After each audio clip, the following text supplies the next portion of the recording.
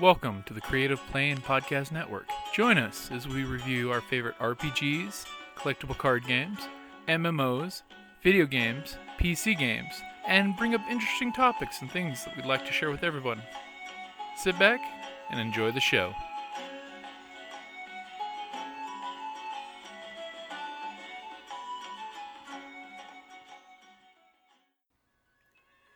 Hi, this is Kelly, aka Trixie from Ragnarok and Roll, a Scion to Ragnarok story, and Tilda Wimblewick from D&D Journey of the 5th Edition. First off, I would just like to say thank you to everyone for listening to our varied adventures, as well as for rating us on iTunes and RPGpodcast.com. If you haven't rated us yet, we would greatly appreciate it if you could. And if you're looking for more ways to support our efforts, we are now on Patreon, a great site where you can help us continue making more podcasts, as well as some special surprises for our patrons. If you can, please look us up at www.patreon.com/cppn. Every little bit helps. And again, thank you for listening.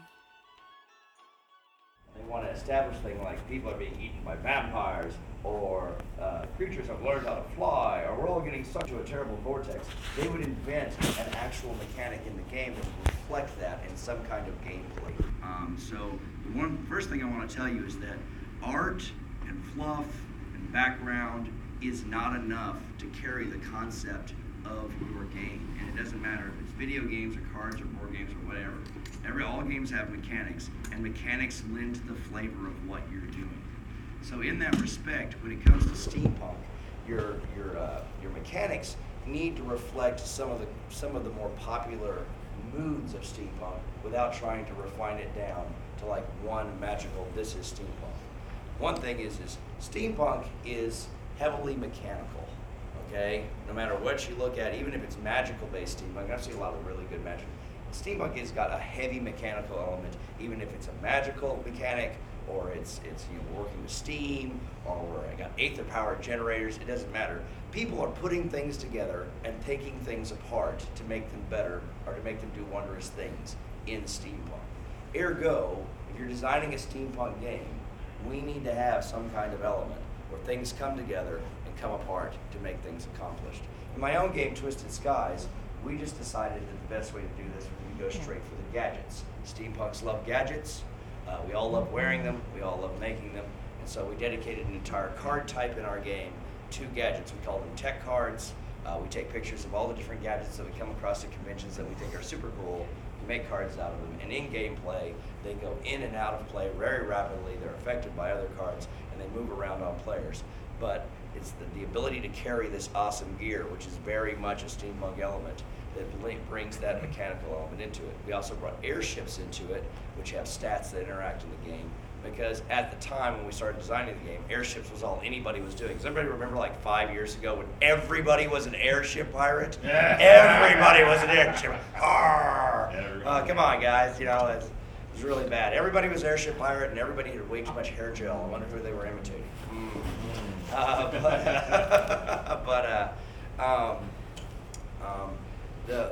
Having some kind of a mechanical element, some kind of visceral, touchable, we use this to accomplish this type element in steampunk. It needs to be a part of your game.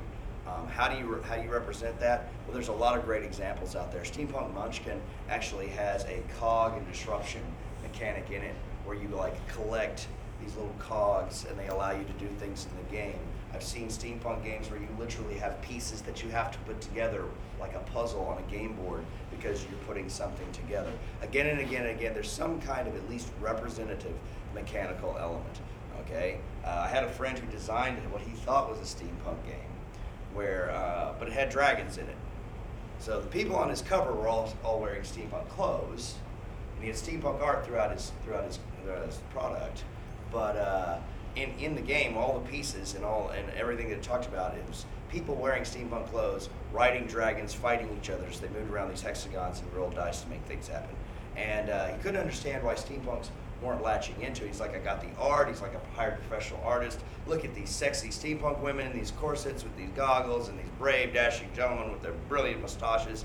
It's like, why don't the steampunks like my game? And I was like, well, if you took all the steampunk art off of it, this could be, and you just played it, you would think this was like a high fantasy game because of the way you constructed it, because of the elements you've put into it. You're focusing on a more magical, more biological aspect, and you're like, where's one thing? When I finally boiled it down, I was like, where's the steam, Matt?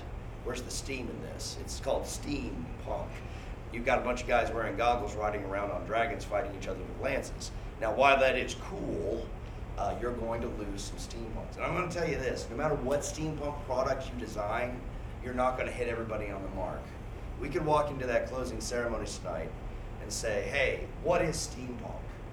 And there's 1,500 people in there, and you'd get 1,500 different answers, because there is no hard definition of steampunk, and I pray to God there never will be. The fact that everybody gets to bring their own flavor to the table, the fact that it is constantly evolving, is what makes steampunk fascinating and a fun community.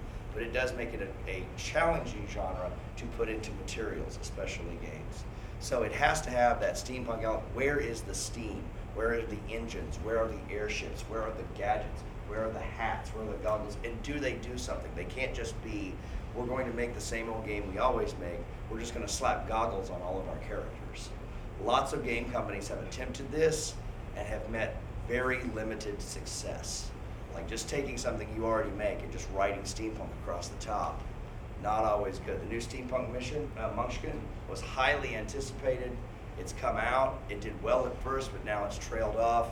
I am friends with Steve Jackson of Steve Jackson Games. He lives in Houston, about 2 hours from my house. He actually went to the university that was a rival university of my university. So me and Steve have known each other a while.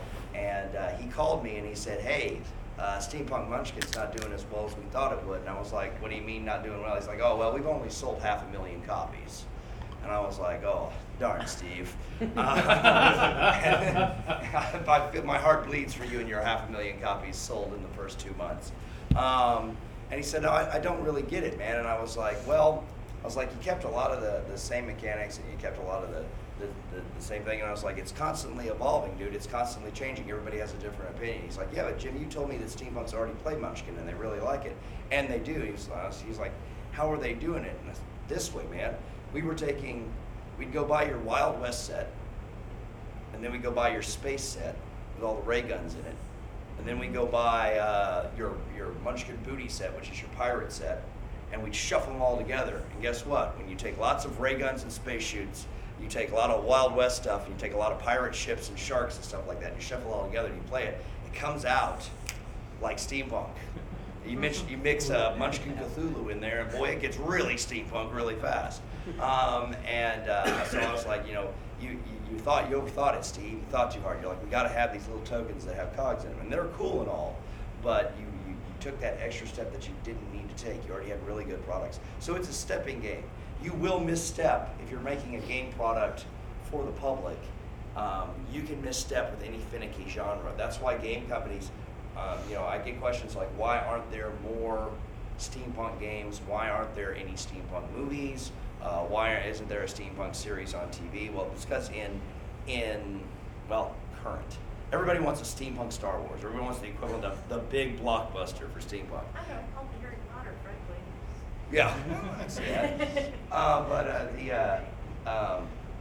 What I tell them is when you're in entertainment, and we ran into this all the time when I worked with Wizards, and when I talked to AEG, which is a large game company in California that also owns a magazine company, and the thought in publication of any mass media is we have to net as many people looking at this as possible, and niche markets are finicky. They're finicky. Steampunks are finicky. Okay, 1 year we all want to wear bowlers, and the next year we all want to wear top hats. 1 year we want plain goggles, and then the next year, oh my gosh, somebody found a way to make glowing lights go on goggles. Now we all have to have glowing lights on our goggles. 1 year in Texas steampunk, all of a sudden everyone was wearing a kilt. It's just like 3 years ago, all of a sudden every steampunk had to have a kilt, even the ladies. That is a rough, scary environment for a game or any kind of media publication company to try to service a finicky niche market like that. And if you're going to design something, you're designing something for fun for you and your friends to play with, that's great. But if you're trying to design something for publication, you need to understand right now that the market that you are targeting is finicky, it shifts. And whatever you make today, it will most likely not like tomorrow. It will become old very fast. It will become old news. It's one of the reasons I'm constantly adding expansions onto my game. I am constantly traveling the country and taking pictures of new steampunks, is because if I don't keep pumping out a fresh expansion like every few months, my product will die on the vine. And I've got to get 5 years out of that product. And just about any professionally published game of any type, video games need to have a 1-year shelf life. They need to be able to sell. They need to have a big release, and they need to taper off as they go down. But they need to keep selling until at least the next Christmas. That's the idea. Video games almost all come out at Christmas. They almost all come out in the 90-day window around the holiday season. And they've got to give a good, consistent downgrade of sales for 12 months to be considered a success. It has to keep going. Okay, if a game only successfully sells and consistently sells for 6 months or less, it's considered a failure in the video game industry. Traditional games, things like board games and card games, they need to be able to be financially viable. If you're really doing this for profit, so traditional games have to, especially role-playing games, they have to have a long shelf life. They have to go like 5 to 7 years of dedicated following from your customer base, or you're going to lose your shirt in the end. Realizing that their model is different. Traditional games start off with a small following and become more and more popular as they age. Video games are very popular at the front due to hype, and then taper off and lose popularity as they age, because newer games are coming out that are cooler and have new technology, etc. So remember that if you're actually thinking about doing that. Who is actually considering getting into professional game design and trying to make money off of it? Anybody? Yeah. Hey, I salute you. It's a dying field. There are less and less of us every day. Last time I checked in with the Game Manufacturers Association of America, independent designers, and these are people who don't work for a large game company, a traditional game, tabletop game, numbers less than 200 people in the North American continent right now. Guys like me who sit down and are like, okay, what does the dice do? There's only so many of us left, and it's because nobody's picking up the torch. In video game design, this is starting to show as well. About 20 years ago, everybody who went to college wanted to get a degree in computer programming so that they could go work for Blizzard or Atari or somebody making video games. And I mean everybody. They even had a video game design program at the college I attended. And I thought that was really cool, but then I did the math that they were putting 1,000 people a semester through that program. And that's 2 semesters a year, because they didn't offer it in the summer. So that's 2,000 dedicated people with computer degrees that want to be game designers from just my one college every year. And there are lots of colleges and universities that jumped on that too. So let me tell you something. Your chance of becoming a professional video game designer for World of Warcraft or say, Neverwinter Nights, or on one of these big titles, or working for a large company like Bethesda or Blizzard or somebody, you have a better chance of becoming an NFL athlete. Because at least the NFL athletes have a structure. They get to play football up through high school and college and get drafted, etc. When it comes to game design, if you want to go work for a big video game company, it's a bonanza. It's, okay, I'm going to walk into a room full of 20,000 unemployed video game designers, and I'm going to pick the 3 we need to bring on this project. Hooray! And then, the investor calls, and our 3 turns into 2 because we don't have enough money for those guys.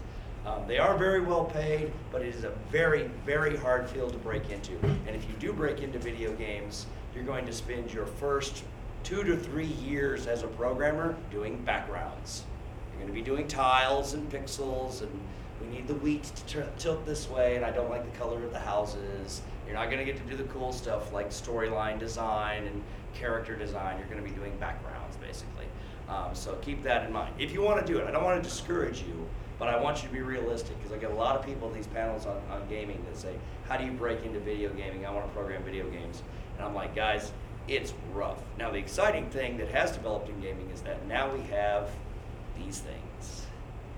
And these things have really easy software to program on it. And just about anybody with half a brain and a computer science degree can program an app for one of these phones, including games. And just about anybody can sell that game on things like Google Play and Amazon, etc. And so this is going to be the new gaming marketplace. This is going to defeat consoles. This is going to defeat computers. It's going to defeat all other forms of gaming because it's everything I need to game in the palm of my hand, and I have to have it with me because it's also my internet. It's how I talk to my family. It's how I order pizza. I do not lose this precious, beautiful device. And especially when you can make $1 million designing a game that you sell for 99 cents, because New America is app happy. You want to make a game that makes a lot of money. If that's why you're here today, then you need to be programming for these things. You need to be designing games that work on with a finger, because this is where it's at.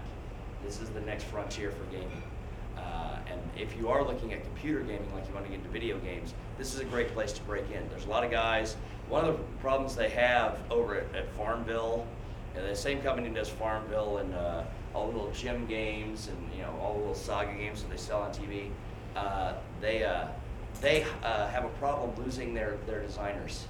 They have guys who program really good games for the phone, and then large software companies, console designers and PC designers hire their help away because they like the way the game looks. Big game, but it's starting to turn around. Now the phone app game people have more money than the traditional software game companies. So this is the new frontier. All right, so we talked about Phil. We talked a little bit about considering your market and what you're going to do. You might come up with the greatest game in the world, but if nobody's going to buy it and nobody's going to play it, then you're basically going to be sitting around playing with yourself. The concept of getting it out there, and if you're just designing something for you and your friends, that's fine. But at the end of the day, it has to be entertaining. How do you make a game entertaining? There are 3 elements to an entertaining game. Pace. How long does the game take to play, and how much stuff do we get done in that time? If I'm playing, one of the great things about Magic is that you can play a game of Magic in anywhere from 5 to a maximum of 45 minutes. Rarely do you see a Magic match go over 45 minutes unless both players have just somehow magically built decks designed to destroy each other, and they're both master players that never make a mistake. That's a really great game, because that 45-minute window is about the entertainment threshold of your customer. The person who's playing your game has got about 45 minutes that they need to be engaged. If they're entertained, they'll stay engaged. And if they're not engaged by 45 minutes, then they're going to quit playing, even if they had fun at the front of the game. They'll give up after 45 minutes. So pace is how quick does the game play? How many steps does your game take in those 45 minutes? How many turns is a good measurement? If your game is turn-based, how many turns would everybody who's playing the game get in this time span? Electronic mediums, even shorter. You've got to get the hook in even faster. If you want somebody to get hooked on your video game or your phone app, they need to be engaged within 5 minutes. They need to know what's going on. So keep that in mind. Secondly, beyond pace, the second feature is, I'm sorry, I got hit in the back of the head and I threw a really loud party last night where I had to scream a lot, so I'm not 100% this morning. I apologize. It was a great party. What? It was a great party. It was a great party. It was a little too great. You see all that trash in the hall? Okay, the second factor after pace is inclusion. Okay, how many people does your game appeal to? Does your game appeal to children? Does your game appeal to adults only? We are publishing a product right now that is 18 and up. It is not for kids. Okay, about the place where gaming starts on any kind of commercial game product is 5 years old, and it just goes up from there. People play games, all the way till the day they die. You have to decide which section of that age group you want to shoot at, because it's very hard to design games, unlike television programs or movies. Games, when they're designed, they have to have what's called a target audience that is very tight, because you have to design rules and mechanics and controls that an age group can understand. Okay, people under the age of 12 cannot play my card game, with the exception of my daughter, and that's because she lives with me. Okay, so you need to look at, in addition, is your game appealing? There are games that only appeal to men. There are games that only appeal to women. There are games that are designed just for men. There are games that are designed just for children. There are games that are designed just for older people. So you need to consider your audience and how broad, because that's going to determine how mechanical you make it, or how you design your mechanics. Children's games obviously have to be easier to understand and play. Older people's games can be more complex. College age people, it needs to have fantastic art and it can have a little bit of complexity and simplicity. And you got to consider that when you're designing what's your target audience. So after appeal, what is your appeal? Who are you trying to appeal to? Your third factor in designing a good game is, and it matters whether you want to make money or not, is marketability. And this is even with a game that you're just playing with your friends, because generally I find that if a game is something people wouldn't sell or wouldn't buy, even if you're not selling it, it's not fun. It's just not fun. Okay. I've sat down with guys and played their little prototypes that they made out of wooden blocks, and this moves this way, and I've drawn my own game board, and we play this whole thing, and we play through the whole rules, and we give it a shot, and I play his demo, and they're like, well, Jim, what do you think? And I'm like, I wouldn't buy it. Did you have a good time? Sorta, but I wouldn't buy it. Really? Yeah. Because that's the level of fun you want to get to if you're designing something that's going to take up people's time to entertain them. It has to be entertaining enough that if it was a product, even if you're not looking to sell it, that they would be willing to drop anywhere from $19.99 to $69.99. God, can anybody believe what video games have gone up to these days? Sweet Jesus. I bought my Pac-Man cartridge for $5 at the store.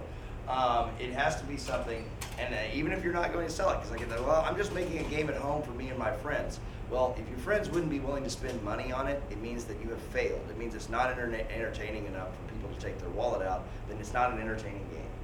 Okay, so marketability. Is this thing sellable? And when the word sell, and I hate the fact that we use the word sell to refer to commerce only, because it's not. The word sell literally means to convince someone, to compel someone to do something, usually monetarily. So can you sell your game? Can you hook people with it? Can they be interested with it so much that even if it was for sale, they would be willing to pull the money out of their wallet and buy it? So remember that. So those are the three big ones: pace, appeal, and marketability. Even if you're not selling it, it needs to be so enjoyable that people will spend money on it. Now, let's get into the steampunk meat. Number one, art. There's some concerns in steampunk art for games. Number one, steampunk art has a wide array. Like over on this end and the adult end, well, we have the adult end, don't we? I mean, let's be honest, guys. Steam Girl is out there. You can punch it up on Google just like that. So we have steampunk over here, but we also have steampunk over here. I mean, My Kitty Hello Kitty is doing steampunk. Mickey and Minnie Mouse have been done in steampunk by Disney. There are steampunk products over here in the very family-friendly, very kid-friendly range. They exist. Obviously, over here, we have lovely ladies wearing corsets and goggles and not much else. And lovely gentlemen wearing goggles and no shirts. Just, an ascot. I'll never take that picture again.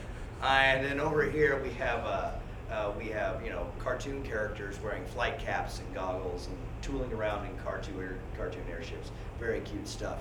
And so art, you have an incredible variety of art. And this is one of the things that defines the steampunk genre. If we look at any other genre, even science fiction and fantasy, etc., they have very hard, very defined parameters in their art world. Steampunk is all over the place because, once again, remember that definition rule. Everybody's got a different definition of what steampunk is, and that influences the art in the world. Once again, when you look at your appeal, like who you're targeting, who you're trying to get to play this game, you need to look at your art. Who's interested in getting into video games? Who's interested in designing a traditional game, like a card game or a board game? Well, if you're doing a card game or a traditional game, you're going to be doing flat art, 2D art. Let me talk about the merits of drawn versus photographic. Drawn art, you can accomplish anything. You can have airships, you can have Cthulhu eating your airship, you can have people jumping out of a wormhole, you can have Teddy Roosevelt riding a dinosaur shooting a flamethrower, okay, because it's drawn, okay, it's generated art. But it loses appeal with about 1/4 of the market. About 1/4 of the market in any entertainment market does not like drawn products. It's been proven that 1/4 of all Americans do not like cartoons. Can you imagine? But it's true. And we all know that. One guy's like, nah, I don't like it. Who won't go see the Disney movie with their kids because they're like, I don't like cartoons. Okay? Drawn art does not appeal to the entire market. It's not a hard sale. It's the most popular in the market because in gaming, 2D hard art generated art is what they call it now because it's not drawn anymore. They used to call it illustrated art, but now we draw on computers. So now they call it generated art. Generated art is most popular because that's what we started with in all games. From Monopoly up, somebody drew something to make that game. We didn't start putting photos in games until printing technology got a little bit better. Now, photographic art. Photographic art is cheaper. It's less expensive to use photos. It's a lot less expensive to get you and 10 of your best-looking steampunk friends together and run around the zoo or the state capitol building or some other location that has really cool backgrounds, take awesome pictures of you doing silly stuff, and then use those pictures for your game. I know this, because that's what I do. Now, I do hire illustrators from time to time, but I'm going to tell you right now, photographers are way cheaper than illustrators. Illustrators are expensive, ladies and gentlemen, especially when they're working with an independent concept. It's not like when you go to the convention, you're like, hey, will you draw me a Boba Fett? And they're like, oh, sure, I know what Boba Fett looks like, or a Stormtrooper, or My Little Pony. But when you're designing a new illustration with an illustrator, that is a dedicated process. You have to go in and sit down and say, I need this illustration for my game, I need these pictures for my game, and I have this heroine, and she has brown hair, and she wears gold goggles, and she wears high heels, and her corset has stripes on it, and the illustrator's like, whoa, whoa, whoa, whoa, whoa, whoa, and he's got and that's, just to get started, that's usually about $1,000, just to get your concept art started. Make sure that, because he's got to translate what you're telling him into a physical medium, and that's rough. That's a, it does take longer. It does take a lot longer than, hey, let's take our friend Tiffany. Tiffany looks a lot like our main character. Let's dress her up in steampunk, and let's take her over to the public library where they have that cool looking sculpture and take pictures of her for our game. Okay, so you can see the difference in cost. Because even if I hired a photographer to take pictures of Tiffany, and with professional camera and setup, most local, work for hire photographers are going to cost me about $300 for a day shoot, where an illustrator is going to charge me about $1,000 just to work out my concept art. And then after that, he's going to charge me either per piece or a percentage on every piece of art that he produces for my game. So, generated art, whether it's on the computer or drawn, is more expensive than photography. I know that sounds crazy, but it's just the way the market has evolved. Less and less people are drawing these days, really. And a lot of people who are artists can't pick up a pencil and draw anymore. They all do this. And that's fine. I mean, that's fine. That's an art form. But still, that even takes longer. If you're like trying to get somebody to computer generate something, then take your illustration time and triple it, because pixels take time. So remember that about your art. Those are your two options. 3D components, if you're making a board game, pieces, carved pieces, there are multiple ways to do this. And you've seen a lot more board games with really fantastic pieces and small press companies with these cool models that look like dragons and heroes and airships and tanks, and they're incredibly detailed. You're like, man, where did all this cool plastic pieces come from? Well, there's these awesome things called 3D printers that now we can all have. And if you've got the time to sit down and learn through the nose to run one of these things, and let me tell you, be prepared to give up 2 or 3 weeks of your life, because it's still not it's not a plug and play process on the 3D printers yet, I hate to tell you. You take that time, you design your 3D model, you pump it into the printer, and it prints it out, and now I have a 3D game piece that looks like Zebulon. Here he is. He's going to run around on my Steampunk Monopoly board. I'm working on that.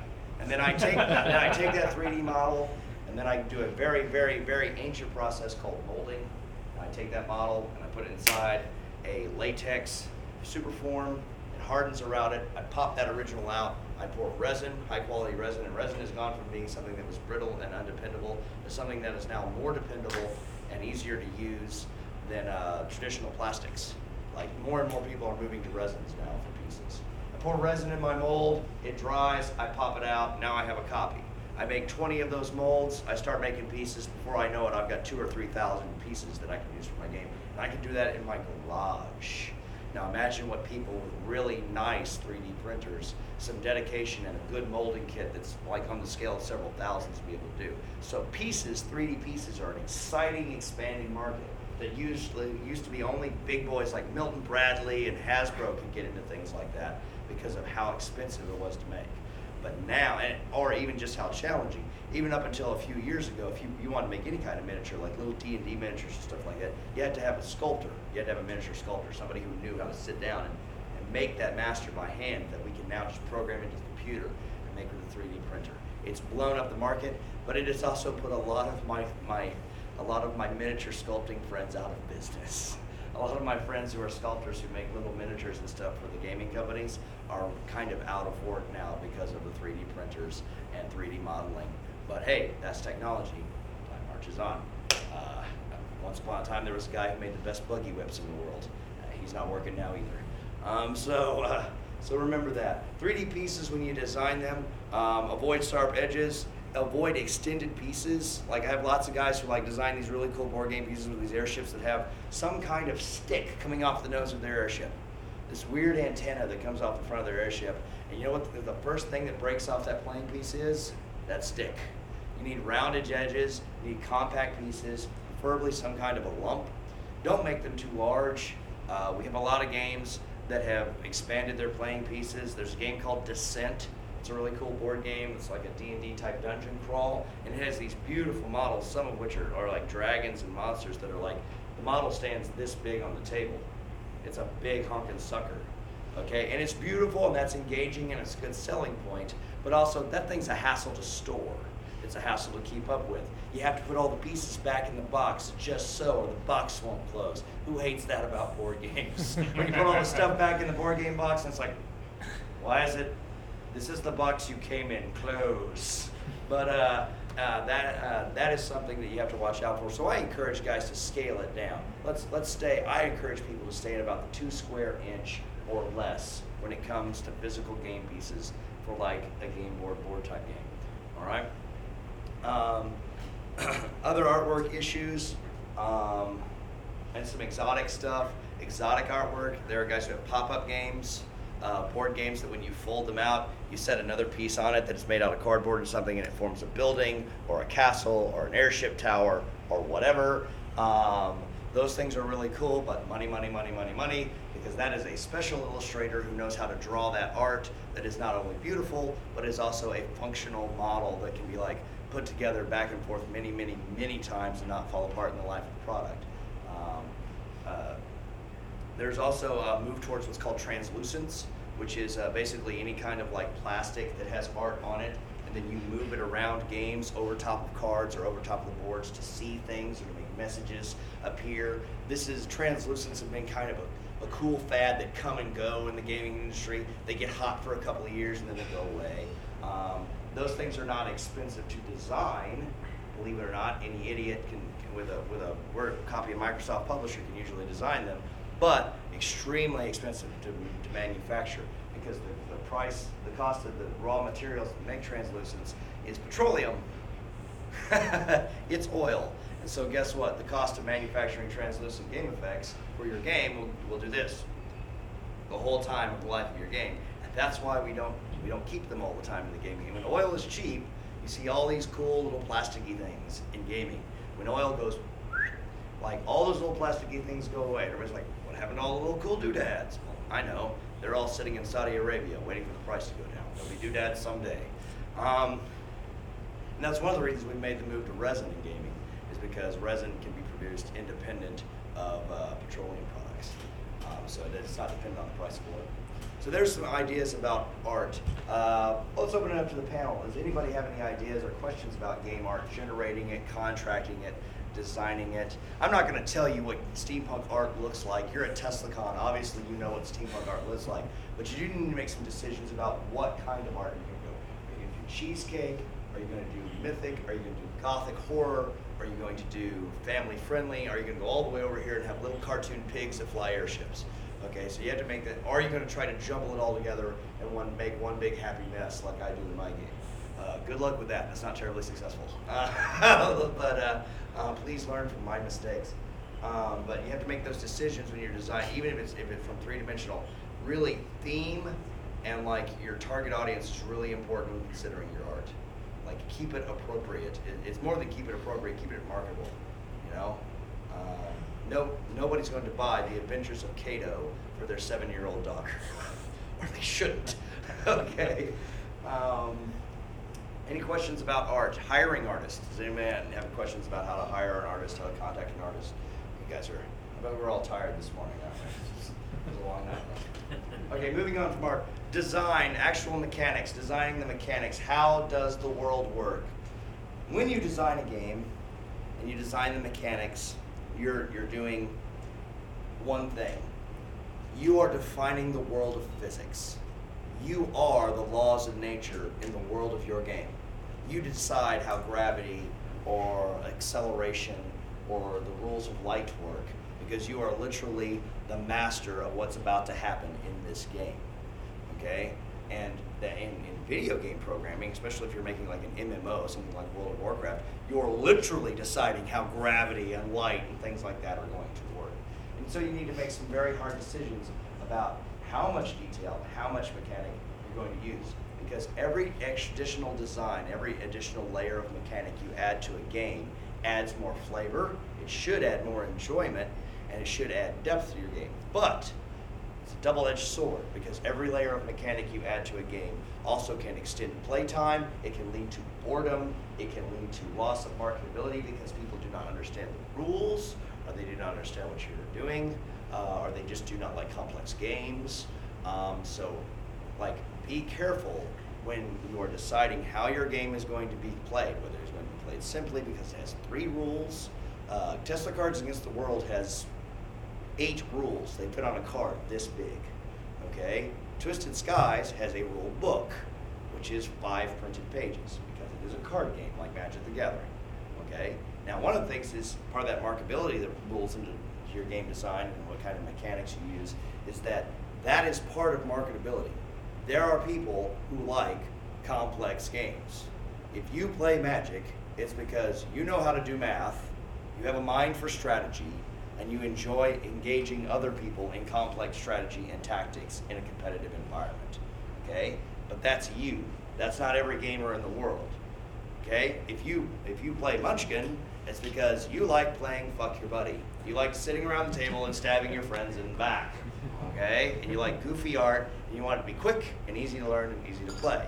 Or you can play something as easy as Farkle, which is a game that's or Yahtzee, little games played with 4 dice, which usually have rules that you can learn in about 2 minutes, okay? And these are all markets. And there are people over here who do not like simple games, and there are people over here that do not like complex games. So as you're deciding on your mechanics, as you're adding different layers of how the game is played, remember that. You're moving up and down this scale of likability amongst customers and whether or not they're going to like your game. Designing mechanics for steampunk. Keep it fantastic. Steampunk is a setting of the fantastic, okay? It is not possible, by my knowledge, to build a steam engine that has enough power to get a vessel off the ground and not be so damn heavy that it would crash to the roof of this hotel, okay? So at the very beginning, the concept of a steam-powered ship that flies through the air is fantastic already on its face, or gigantic mechanical robots stomping around in 1885. So your mechanics need to have an element of the fantastic. When you design your game, it should be possible to do things in the game that you can't do in your own life. Steampunk is a heroic, fantastic, exciting setting. Even in subgenres of steampunk, things like dark steampunk, or what some people start calling goth punk, which is steampunk mixed with horror, or whimsy punk, which is steampunk mixed with cartoons. People who are running around as steampunk Pinkie Pie or steampunk My Little Pony or Hello Kitty. All of these aspects are fantastical on their face. So if you make your steampunk game too realistic, and there is uber realistic steampunk that's very steeped in history and very steeped in the real 1800s, it's just a slight variance, just a little twist here or there, and that's fine. But even those are fantastic on their face. Like I met one guy who said, I don't know if my concept is steampunk because my concept is I don't have flying airships or anything like that, but I have in my concept that the British Empire, like Queen Victoria never died. Like she became an immortal and she lived forever, and the reign of Queen Victoria has lasted like 270 some odd years. And so because of that, the world never moved beyond the level of technology that Queen Victoria was comfortable with, and that's why we're all still running on steam. Is that steampunk? Because I don't have any magic, I don't have any flying airships, etc. And I was like, you bet your sweet ass that's steampunk. I've read that book. Yeah. That's Transatlantic Tunnel. There you go. Harrison. Yes, and that is steampunkish. That is steampunkish crap. Why? Because it has an element of the fantastic. You know, what we all have in common as steampunks is the first thought you have to be a steampunk is you say, what if? What if once upon a time? Or what if we never did this? Or what if we still did this? The what if factor needs to be a part of your steampunk game. It needs to be imaginative. It needs to inspire the imagination with the fantastic. Secondly, it needs to go, in my opinion, one of three major theme directions. It either needs to be horrific, such as Lovecraftian Cthulhu type stuff.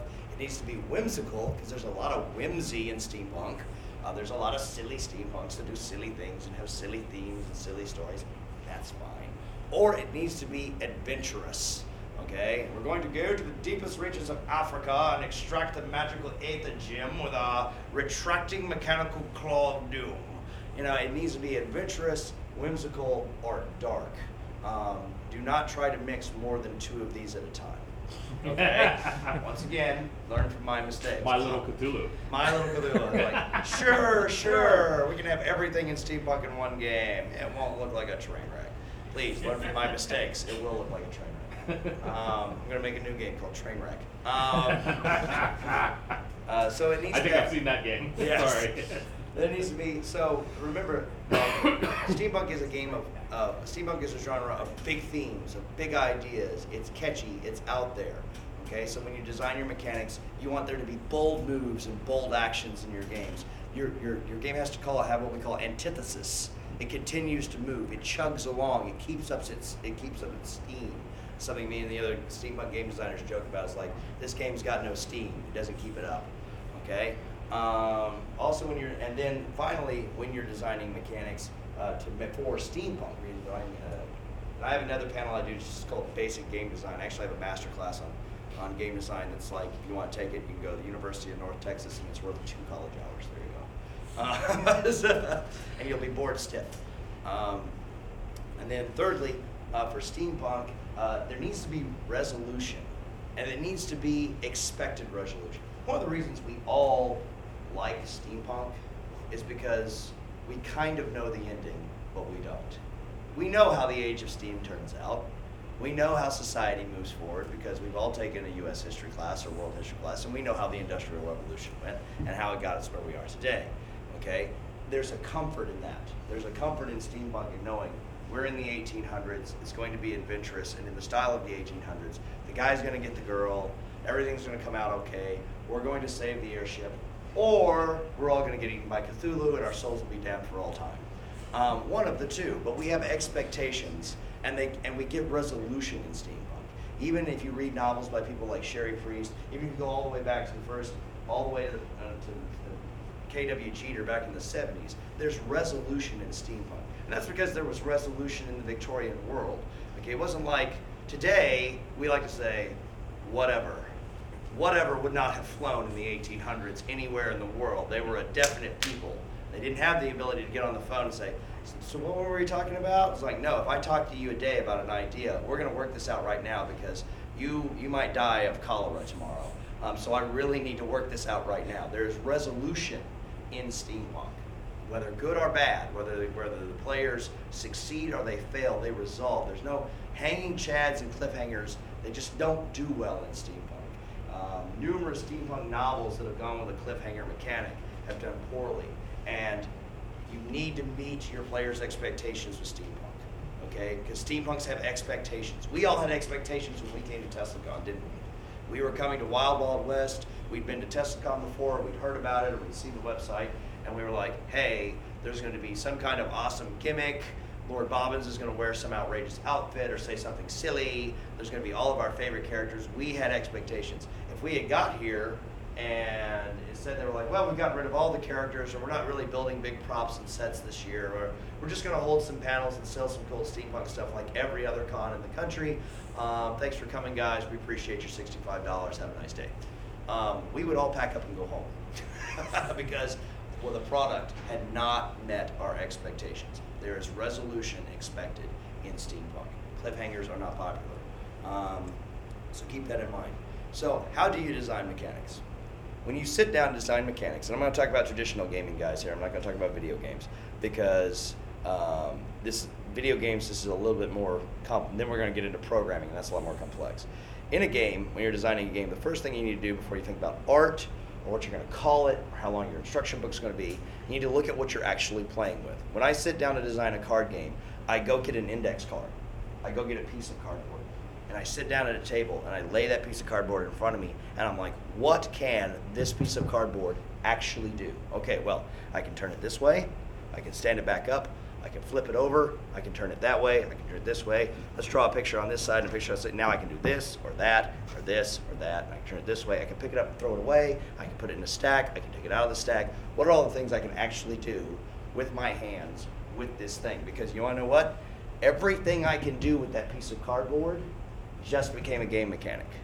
If you do this with the card, this happens in the game. If you do this in the card, this happens with the game. If you flip the card over, this happens in the game. You take the card and you throw it away, that happens. You get the card and you give it to your friend over here, this happens. Those are all mechanics. So if you're going to be working with a physical game, actually sitting down and physically working with what you're thinking, what can I actually do? Because if you don't do that, you're going to limit yourself. We had a big problem with Magic back in the 90s. We hit a wall. And it was that we couldn't figure out anything else to do with the cards. You shuffle the cards, you draw the cards, you put them in your hand, you play the cards die, they go to the graveyard. Wow. And the game had been that way for a long time, since it came out in like 92. The game had been shuffle, draw, play, go. And we hadn't gone anywhere else with it. And so towards the end of the 90s, we started experimenting with things like we would, exiling. Cards go away, and they can't come back. They don't just die, they're gone. They're out of play. They're gone forever. Flipping cards over. We did that for a while in a couple of sets. Cards got turned upside down, and they'd have different rules on the other side that you could read. We had cards that were two different cards, one on the top and one on the bottom, and depending on which side was up, that was the monster you had. Like, this monster was white, but this monster was black. And they both had different mechanics depending on which way you had the cards sitting. And so literally how we got to that point was they pulled all of we had a big meeting with like 45 people, and we all get in this room and we sit down in Seattle, and he's like, okay, we gotta brainstorm through this, and we talked about art and design, and let's get rid of this rule, or let's have 2 decks, or let's make the backs pink. Oh God, we came up with all kinds of crazy crap. At the end of the day, Tom Jackson, who doesn't work for him anymore, but was like the lead of development, got up and was like, you know what, let's do this. And he pulled a Magic card out of his bag, and he walked up and he went, what can you do with that? Blah, blah, blah. It's a flaming, it's a flaming goblin. You can blah, blah, blah. No. What can you do with this physical object? What all can we do with this? How can we touch it? How can we move it? How can we play with it? And that was how we figured out many of the new mechanics that are very popular in Magic today. Exile literally came from this. One guy was like, well, I guess I could just take this. And he just flung it off the table and flew it in the floor. And Tom was like, exactly. Somebody write that down. Pick up card, throw on the floor. And that was the birth of Exile. It was like, this card is gone and it cannot come back. So something like that. If you're going to have physical components, actually be physical with them. If you're going to make a board game, like a board game is a surface, so get a piece of paper with little pieces moving around on it, okay? So get a piece of paper and go like, I just went and stole some little like toys out of my daughter's room. It's like, okay, all right, well, we got the fairy princess, and we got the little, furry teddy bear, and we've got the unicorn, and do. Even that, move them around. Okay, I'm gonna have a board that moves in a circle. Oh no, that doesn't work. I'm gonna have a board that moves in an S curve. Oh, that doesn't work. I'm going to have a board that moves from each corners. Well, that works, but everybody does that. So same thing. If you're making a visceral game, get visceral. Get your hands on something and start teaching yourself what your materials are actually capable of doing. You might surprise yourself, and you'll give yourself expandability. In my card game, you do not flip the cards over or turn them over or put them face down with their backs up. Yet. But it's going to happen. Why? Because someday I'm going to have to come up with something new to entertain my customers. And I've got those ideas, those mechanics tucked in my back pocket, because 5 years ago I sat down with a piece of cardboard and said, what all can I do with this card? Okay, so if it's a visceral game, get your hands on something. Don't start designing art and mechanics and etc. Because when you're designing game rules, you'll hit a wall. Let's talk about that in game design. Hitting the wall. That's what we call it in game design. Hitting the wall is, oh crap, I don't know how to do this. Well, turn the card sideways. No, that's what you do in turn 2 to get your airship. Oh, well, flip the card over. No, that's what you do in turn 3 to get your coal to power your airship. Trade cards with the guy across the table. No, we do that in the combat phase. Oh, crap. Oh, holy crap. I don't know what I'm going to do. And usually that happens because you drove into design without actually analyzing the physical aspects of the game materials and what they could actually do. And it can be as stupid as someone, and literally I've been in game design meetings where some guy walked into a room full of people with a scratch board with like tons of stuff scribbled all over it, and guys were like rubbing their eyeballs because they've been at it all night, and some guy eating a sandwich from the day shift comes in and says, "You should just turn it upside down." And I walks yeah. Hey, what if we put monsters on both sides and you just flip them around? Wouldn't that be cool? Oh, like, that'd be cool. And then they walk off and you're like, hit you. I hate you so much. We've been here 8 hours on this. So get those physical aspects down because you're going to hit the wall. That happens in every game design. You come to a point where you're like, my brain doesn't work. I cannot figure out, I know what I want the game to do, but I can't figure out how to do it, how to like make a game effect that makes what I want to happen. What do? Do I turn cards? Do I roll dice? Do I flip a coin? I don't know what to do.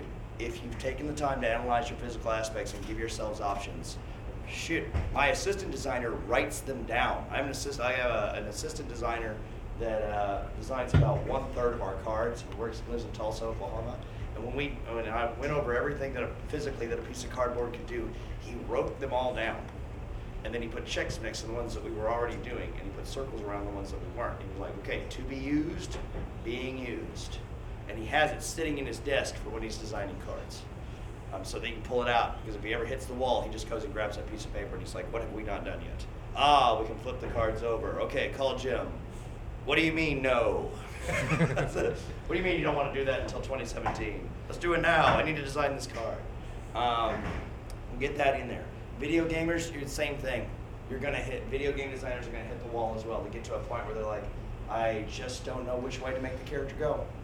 I don't know if he should go down the right path or the left path. I don't know where we're going to put the new zone. There's a cool thing in programming called zone layering.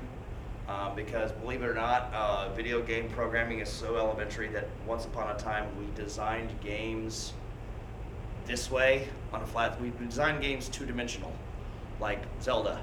Like everything was on a grid map, and it just kept going out and out and out and out and out and out. Now we still do that. We still design games that go out and out and out and out, but you kind of hit a wall programming. You can only go out so far. And we were like, and in game design, in video game programming, they're like, how do we get over this? And then somebody was like, well, if we've filled all of this up, how about we do this? We leave this here, and we go, and we slap another one on top of it. It's called design layering, and it's really cool. And they use a lot of this in WoW. In the program, in the code for World of Warcraft, the Realm of the Lich King sits right on top of Stormhold. They're like in the program, they're like literally on top of each other in the virtual layout of like how the program works. That zone is actually right here. It's not over here. When you run, you think you're going this way. You think you're going west, but actually you're going up here because that's where it sits in the program. It's called program layer. Okay, and that was an aha moment because somebody hit the wall because they didn't know. We've only spread out so far. Where are we going to go? You're going to hit that point. Tools for getting past that. Number one, take a break. When I say take a break, I don't mean go have a cup of coffee. I mean literally take like 2 or 3 days of not working on your game. Don't work on your game for like a week. Set it aside. Work on something else. Go eat a sandwich. Go to a movie. Go on vacation. Come back. Every time I come back from TeslaCon, I haven't been like working on any products for like 3 or 4 days. I come back, I'm fresh with ideas on how to make things work. I figured out how to make one of the new cards work this weekend just talking to somebody in the hallway. Okay?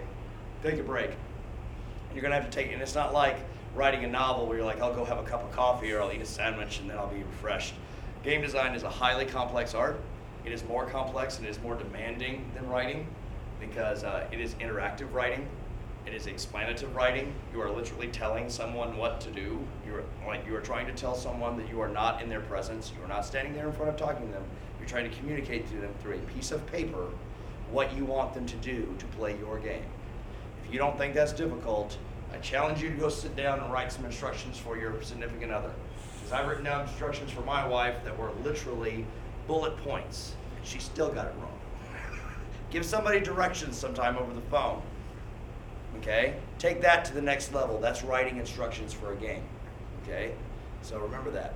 And you're going to need more time to let your brain cognitive that. Writing instructions. Let's talk about that. Writing instructions for gameplay. Because I'm not going to tell you what mechanics to design. And I'm not going to tell you how to design mechanics. You know that. You know you want a game where pieces move like this, or you roll dice like this, or you play cards like this, or you move a controller around like this, etc. That's everybody in this room knows that. If we went into that, we'd be here for weeks. But what I am going to tell you is that is number one, when you're designing mechanics, when you're writing rules or instructions, lowest common denominator. Assume that the person you're writing instructions for is a complete moron, okay, with a 3rd grade reading level. Okay, even if you make a game ages 18 and up, it does not matter. Keep it simple, stupid. Not that you're stupid, keep it simple for stupid. Okay? Because nobody ever complained that game rules were too simple to read. It's like, well, I'd play your game, but it's just so damn easy to understand. I've never heard that in my life, ever. The number one complaint from any game customer is the rules are too complex, I didn't understand the instructions. We have changed our instruction book 7 times and we still get this complaint. It has been heavily edited and reviewed again, and we are still constantly working on it, and we're not the only one. We are not the only, everybody who has a game that has more than 3 rules has rewritten their instructions more times than they can count. And it drives all of us crazy. Because if you're the guy writing it, you're like, I understand what I'm saying. Flip the card over, stupid. But on the other end, language is different, use of verbs is different, education level is different, understanding is different, conceptualization is different. Because you can see it in your head doesn't mean they can see it in their head. Great way to test this, and these are very nice people if they'll do this for you, is just like having someone proofread your book, have someone test read your instructions. It's like, read this and tell me you can play this game. Tell me you understand what goes on in this game. It's boring, especially because we're not going to play the game. I just want you to read the instructions. And that is a very special person who's willing to do that very dull job for you. Because you're cheating if you actually get the game out and play with it while you're proofreading your instructions. And here's why. I need to be able to read your instructions and understand how to play your game, even if it's not sitting in front of me, even if I can't touch it and play it. Because if I start playing it, then as we're playing it, we'll say things like, oh yeah, it does this, or well, you're kind of supposed to do that. And you know what you're doing there? You're filling the gaps in the instructions through gameplay. That needs to be avoided. Okay? I need to be able to read your instructions, and I need to be able to see your game in my mind and know how it is played. Okay? So that's a tip on writing instructions. Keep them as brief as possible. If your game is complex and it has complex effects like card games do, give examples. Okay? When blue card A is when cards are played to destroy each other, the destroyed cards goes to the graveyard.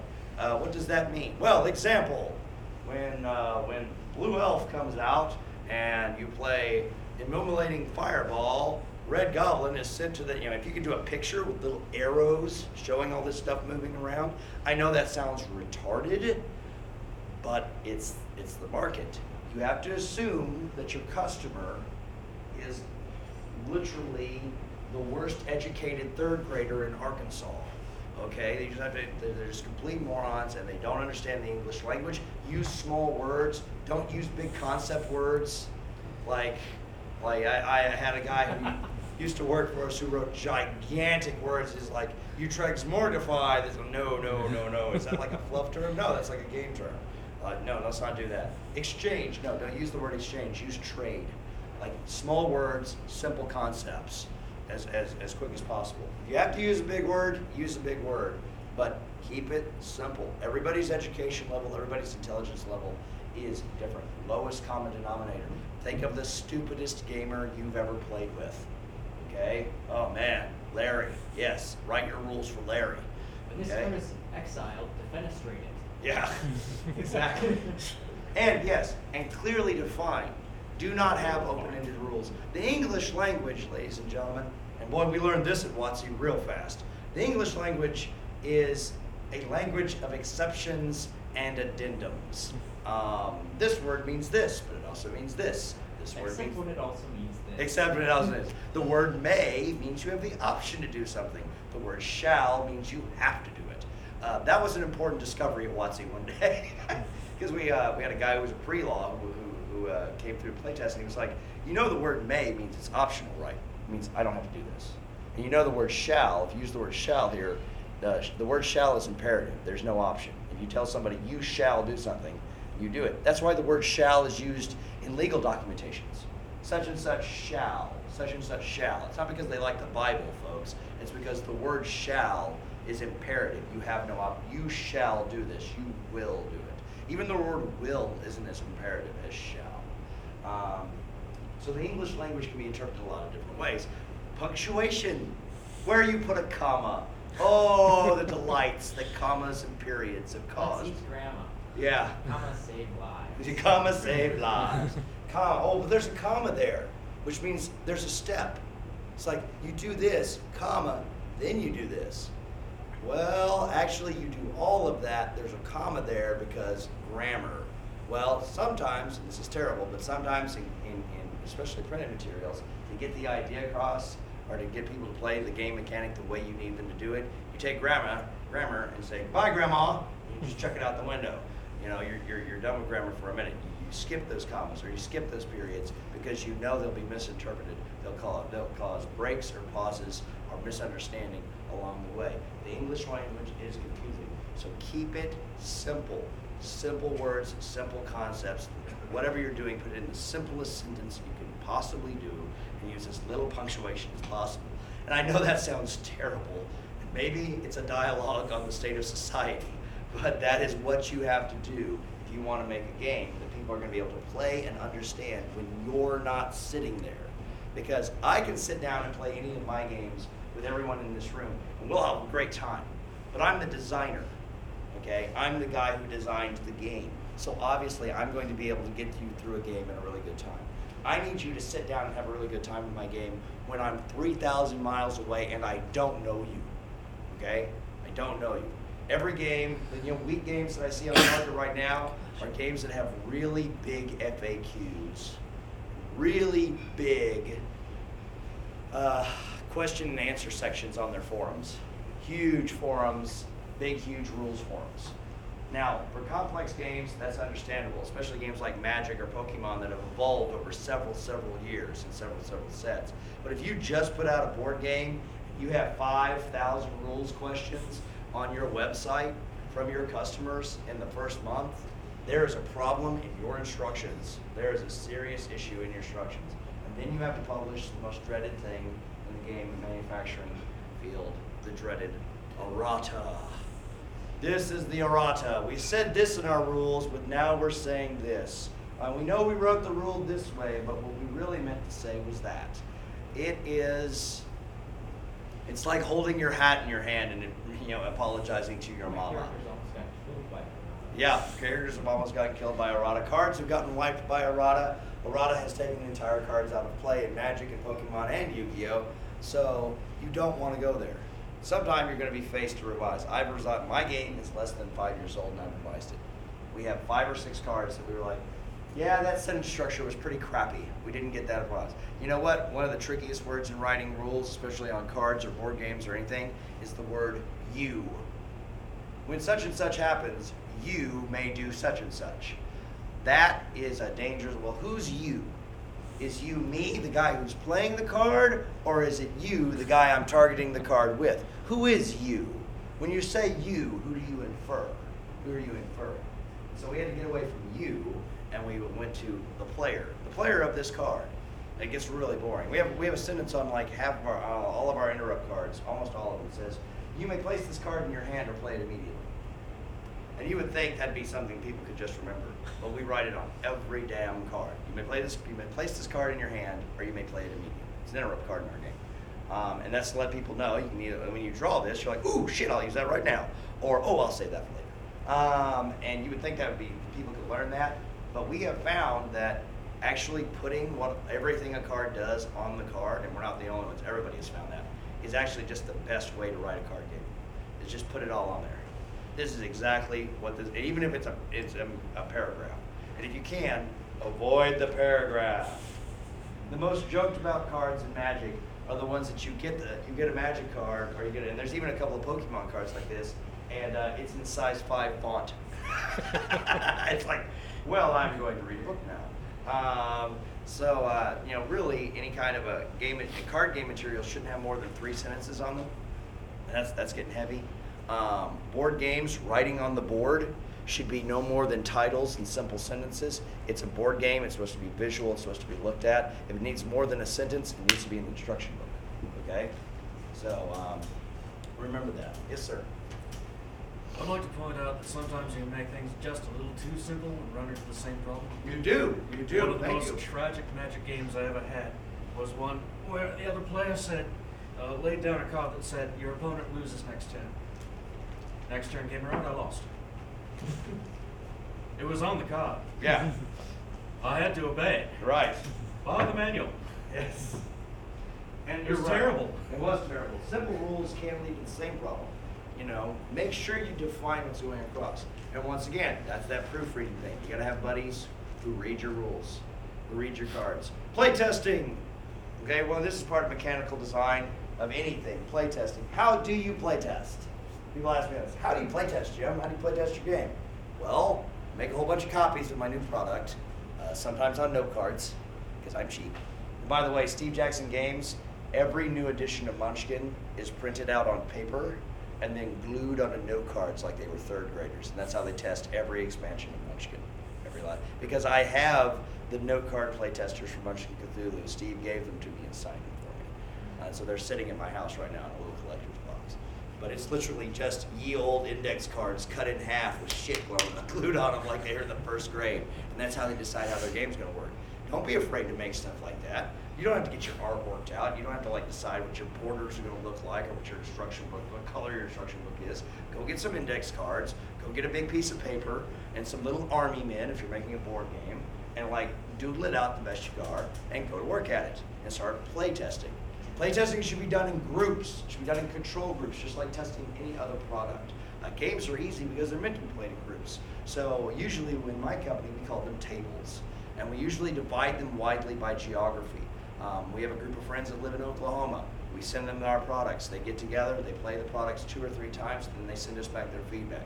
We have another group in Fort Smith, Arkansas. We have another group in Dallas, Texas. We have another group in Austin. And none of them know each other. None of them know each other. They're not Facebook friends. They don't talk to each other. They're just guys that we have ran into that like to play games and are really, and then reward these people because they're testing out your cheap new crap. If the game actually publishes, send them all a free copy. It's the price of doing business, okay? So, playtesting is done in groups. Keep records of your playtesting. If you do set up a playtest group for your game, then make sure, hey, good to see you, Judge. Make sure that whoever is running the group, whoever's the DM, the Dungeon Master of the playtest group, keeps notes on problems and on successes. We really liked this. We really didn't like that. And one pitfall of playtesting and playtest groups when you're playtesting a game is it's very easy for them only to write down the problems of the game. It's like, well, this didn't work, or that didn't work, we didn't like the art, the instructions were hard to read, etc. And then, but we also need to, the designers, as you as a game designer, you need to hear things like, we really liked the way this worked. We really liked the way the box was set up. We really liked the cool wooden box. Or we really liked the artwork. Or we really liked the way this did. You need to hear as well positive feedback on what people enjoyed about your product, about what was good about the game. Because if all you're getting is your pitfalls, game designers are just like other human beings. After about 15 playtesters write back and like, God dang! The instructions suck, Jim. What'd you write this in, Swahili? I don't even know how to play this game. I don't know whether to play with these cards or wipe my butt with them. You know, you can only take so much of that before you're like, this game is terrible. I give up. Throw it away. Let's go sell hot dogs. Don't give up. Make sure that your playtest groups, you need them to give the positive aspects of your products as well as the negatives. They're not just there to find the holes, but they do really need to take your game around the block and try out the tires. They really need to put it to the stress. And so we have a couple of playtest groups, like our playtest group in Oklahoma playtests our card products only, and it's made nothing but tournament level Magic players. These are guys who play on the Magic circuit. They play in competitive tournaments for money and prizes, and they are rules lawyers. And everything I send them, they tear it to shreds.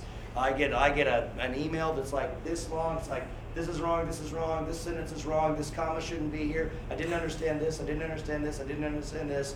Pros, we like the hot girl in the corset. Thanks, guys. And then I have another group that plays casually in Dallas, and they're just casual gamers. They're Munchkin gamers. It's like these people get together and play board games on Sunday nights, just some friends. And they're like, and I get a list back from them. It's like, well, I thought it took too long, or I think there should be more players, or I don't think I can play this with my kids. And so when you build your playtest groups, build variants into them. Everything from the hardcore gamer to the, hey, let's play this in the car on the way to TestCon. Okay? How do you set them up? Start with your friends, branch out from there. It's really easy once you've got a product developed. We have people ask to play test our games all the time. That's how we got all the groups now. We met them at conventions. Gaming clubs, people who play games regularly, especially you video game testers or guys who are making app games for your phone. Find gaming clubs, especially college campuses. They'll have great, especially if they got a heavy computer science department, they'll have like really good clubs that you can like turn your products over, and they'll tear them apart for you. They'll really put them through their cycle. It's 10 till 11. I have 10 minutes. Quick questions on game design. Because playtesting is the final step, and then you go to release. You release. Who would like, who has a question, like who is actually interested in how the game publishing works? Because game publishing is pretty basic. It's just like publishing a book. You develop a product, you go to a publisher, you introduce them your product, they play it just like they read a book, and they either say, yes, this is cool, we'll pick this up and we'll carry it for you, or they say, no, this is utter crap, you have wasted your life, please go make French fries at McDonald's.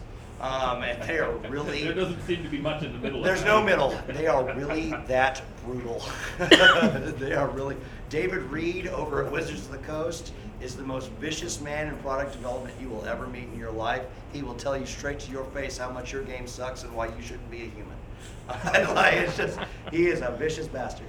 And so that's how games traditionally get published. But now we have self-publishing for games, and that is an exciting new frontier. If you're into writing RPGs like Dungeons and Dragons, well, fantasy publishing or print-on-demand technology serves your needs very, very well. But now we have print-on-demand cards. That's how I got into the card game, because now they've invented new technology where they have print-on-demand card games. That means everybody in here could design their own poker deck with their own faces on it, upload it to the service, and then get their own card decks made, no upfront cost to you. That is a unique new technology. I know because our product was one of the very first card games using that technology. And let me tell you, we screwed it up pretty good the first few times. We broke the machine once. That was an awesome phone call. Wait, Jim, what was in this file? This file is corrupted. Whoa. It's like, I have a 60,000 piece of equipment that's like burning down right now in my department. No, wrong number. But there's a lot of options now. In fact, now, for those of you guys who want to think about designing board games, there's actually a service out there that will design plastic pieces and do custom dice for you on demand and send them to your home at low cost. It's all available now. That market has opened up. You don't have to be Milton Bradley or Hasbro anymore to do this stuff. But once you go to playtest, you go to publishment, and once you've published, you are not done. Your game will continually grow. It will expand. You will errata it. You will change it. You will change the instructions. You will change the art. You will do a new edition. Why do you do a new edition? Well, you've come up with better ways to sell and play your game, and if you're really evil, you release your new edition, so the old edition isn't good anymore, so you have to buy the new edition, and we all make money. Does anyone recognize this model? Yeah. Very popular in the game. So we've got about 5 minutes. I can take 2 questions. 2 questions about game design for steampunk. So, advice on balancing inventors. Inventors. So basically, you have like an inventor character who builds this neat device. Well, now he can give that super weapon to all of his people, friends. and everyone's got this super weapon. And now the game's off the And rails. now the game's up. Resources. In every game mechanic, whether it's role-playing games, board games, or card games, etc., the production of powerful elements released into the game environment can be controlled by the resources necessary to produce the dangerous element. Ergo, if your mad scientist is going to make a ray gun that's going to break the game, I'm going to make sure that that ray gun requires a crystal and a type of metal and an energy battery that can only be found on like 3 places on the face of the planet, and they're all guarded by griffins. How about that action? Now go make your game-breaking gun. I dare you. Rocks fall, you die. I've found like that's a difficult thing for them to balance because there's all those stages before that where it's like, okay, I can just do gunsmithing. I'm a badass gunsmith, so I can fix that gun and make it better. Right. And the game master goes, no, I don't want him to do that. I don't want to do that. Resources or resource management is one of the biggest tricks in a game designer's toolkit. The additional thing is malfunctionism. We actually built a malfunction mechanic into Twisted Skies. If you roll a 6, when you roll your d6, whatever gadget you're using in the card game overloads and explodes, and you have to throw it away. You don't have that cool gun anymore, especially with more powerful weapons. If you roll a 6, it blows up and goes away. In a role-playing game, if you kill so many people, you run out of ammo. Ammo limitations. Those are great for role-playing games. So I have this awesome +7 bow that can kill dragons at 500 yards and shoots lightning. Yeah? Where do you get lightning arrows? Crap.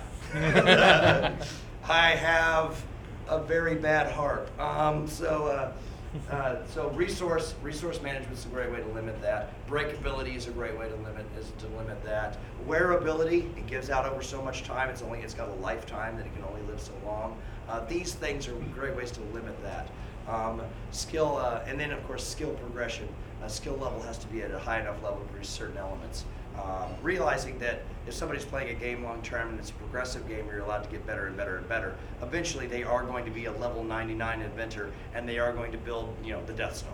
And you just need to, their copper-plated Death Star that runs on Steam. It's going to happen once they get to level 99. You better be ready. As a game master, you better be ready for it. Yeah, and at that point, it's time to say, hey guys, let's play Monopoly. How about that? I ran into one game where we were doing that. Our characters were advanced to the point where we were dominating things pretty well. So the game master just started cheating to destroy us, to try to kill us. It's like, well, that's not fun anymore. It's true. If you're just making stuff up and reinterpreting roles to kill us, come on, we got to. That's not fun. That's not a very That's where it intuitive. breaks. That's not a very intuitive At game some master. point, you just have to say, all right, guys, you win. You win. You Game win. over. Okay, roll up new first level characters. These Exactly. guys get to That's a really good time to retire them into retire. MC status. We were ready for retirement. We were ready for Another retirement. You talked a lot about games that, getting the steampunk theme right in games. What are some of your favorite games that you think have gotten it? Have gotten it. Gotten it right. You know what? I thought BioShock Infinite was actually beautiful, and they did a really good job, except the ending sucked. And that's everybody's like, wow! It's like it's the biggest anticlimax since your prom. Okay, it's just The thing you thought was going to happen. everything you thought was going to happen didn't. And we talked about that, didn't we? The steampunks want resolution. They have expectations. That's part of the The clean genre. clothes. So I thought, but beyond that, it was a great product. Video game wise, Dishonored. So beautiful, so well executed. Won multiple, probably the best steampunk video game I've ever seen. Board game wise, believe it or not, guys, the new designer out here who's running Zephyr, that new board game that he's designed, that game is gorgeous. And John has done a wonderful job on the design. It's very comprehensive. It's very intuitive and easy to play, and it's fun. He's done an excellent job for a new product. That's my #1 new steampunk game product. I'm going to be reviewing it on my blog here pretty quick because I was very impressed by it. Older products, I would say, let's see. You know, one of the best steampunk role-playing products I ever saw is not even in print anymore. It's called Castle Falkenstein. I love that book so much as like one of the most beloved things. And then the other one who's really gotten it right, Space 1889. Space 1889, great product, very well, does a great job at capturing the genre. I mean, you're sending the Victorian Empire to Mars to fight Martians. What's not steam? I mean, those guys, they got it. They got their hands around it. So pretty good. Thanks. Very well. So do you think that collaboration is a good mechanic for steampunk then? I think collaboration is a great mechanic for steampunk because my belief in the steampunk community has always been together we are stronger. Because the Victorian era was an era, and the Industrial Revolution was an era of bringing things together to produce wondrous results. Who would have ever thought that you could take fire and water and metal and make horseless power? That's magic, folks. That's collaboration. That's bringing things together. Steampunks are social. They like to be together. They like to hang out. When you meet you meet one steampunk very rarely. You meet crews of steampunks very often. We're social. We like to collaborate. We like to work together. I would encourage anyone making a steampunk game to make it collaborative. When I designed Twisted Skies, the very first thing I said is, this is going to be a game that people sit around a table and play and laugh and have fun as a group. It is going to be a group game because steampunks come in groups. They come in airships, they come in film crews, they come in prop crews. Collaboration is very much at the soul of steampunk. Good question. You know what, guys? We're done. That was the last question. What a great note to end on. My name's Jim Trent. I'm over in Sidewinder County behind Bluebeard the Pirate. Come by and see me and ask me any additional questions you see, and please buy some of my games. If you like having gaming programming on the schedule at TeslaCon, tell TeslaCon, because every year we have to lobby to make sure that gaming programming is included, because unfortunately, as much as we love him, Lord Bobbins is not a gamer, and by his own words, he doesn't get it. So please let TeslaCon know that you like gaming-based programming, and thank you for coming today. I appreciate your attention.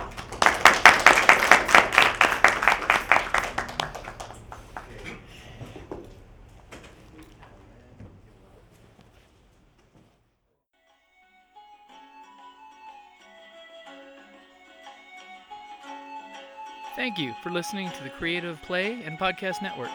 And feel free to enjoy our other shows, such as D&D Journey of the 5th Edition, and Scion Ragnarok and Roll, a Scion hero to Ragnarok story. Thank you for listening.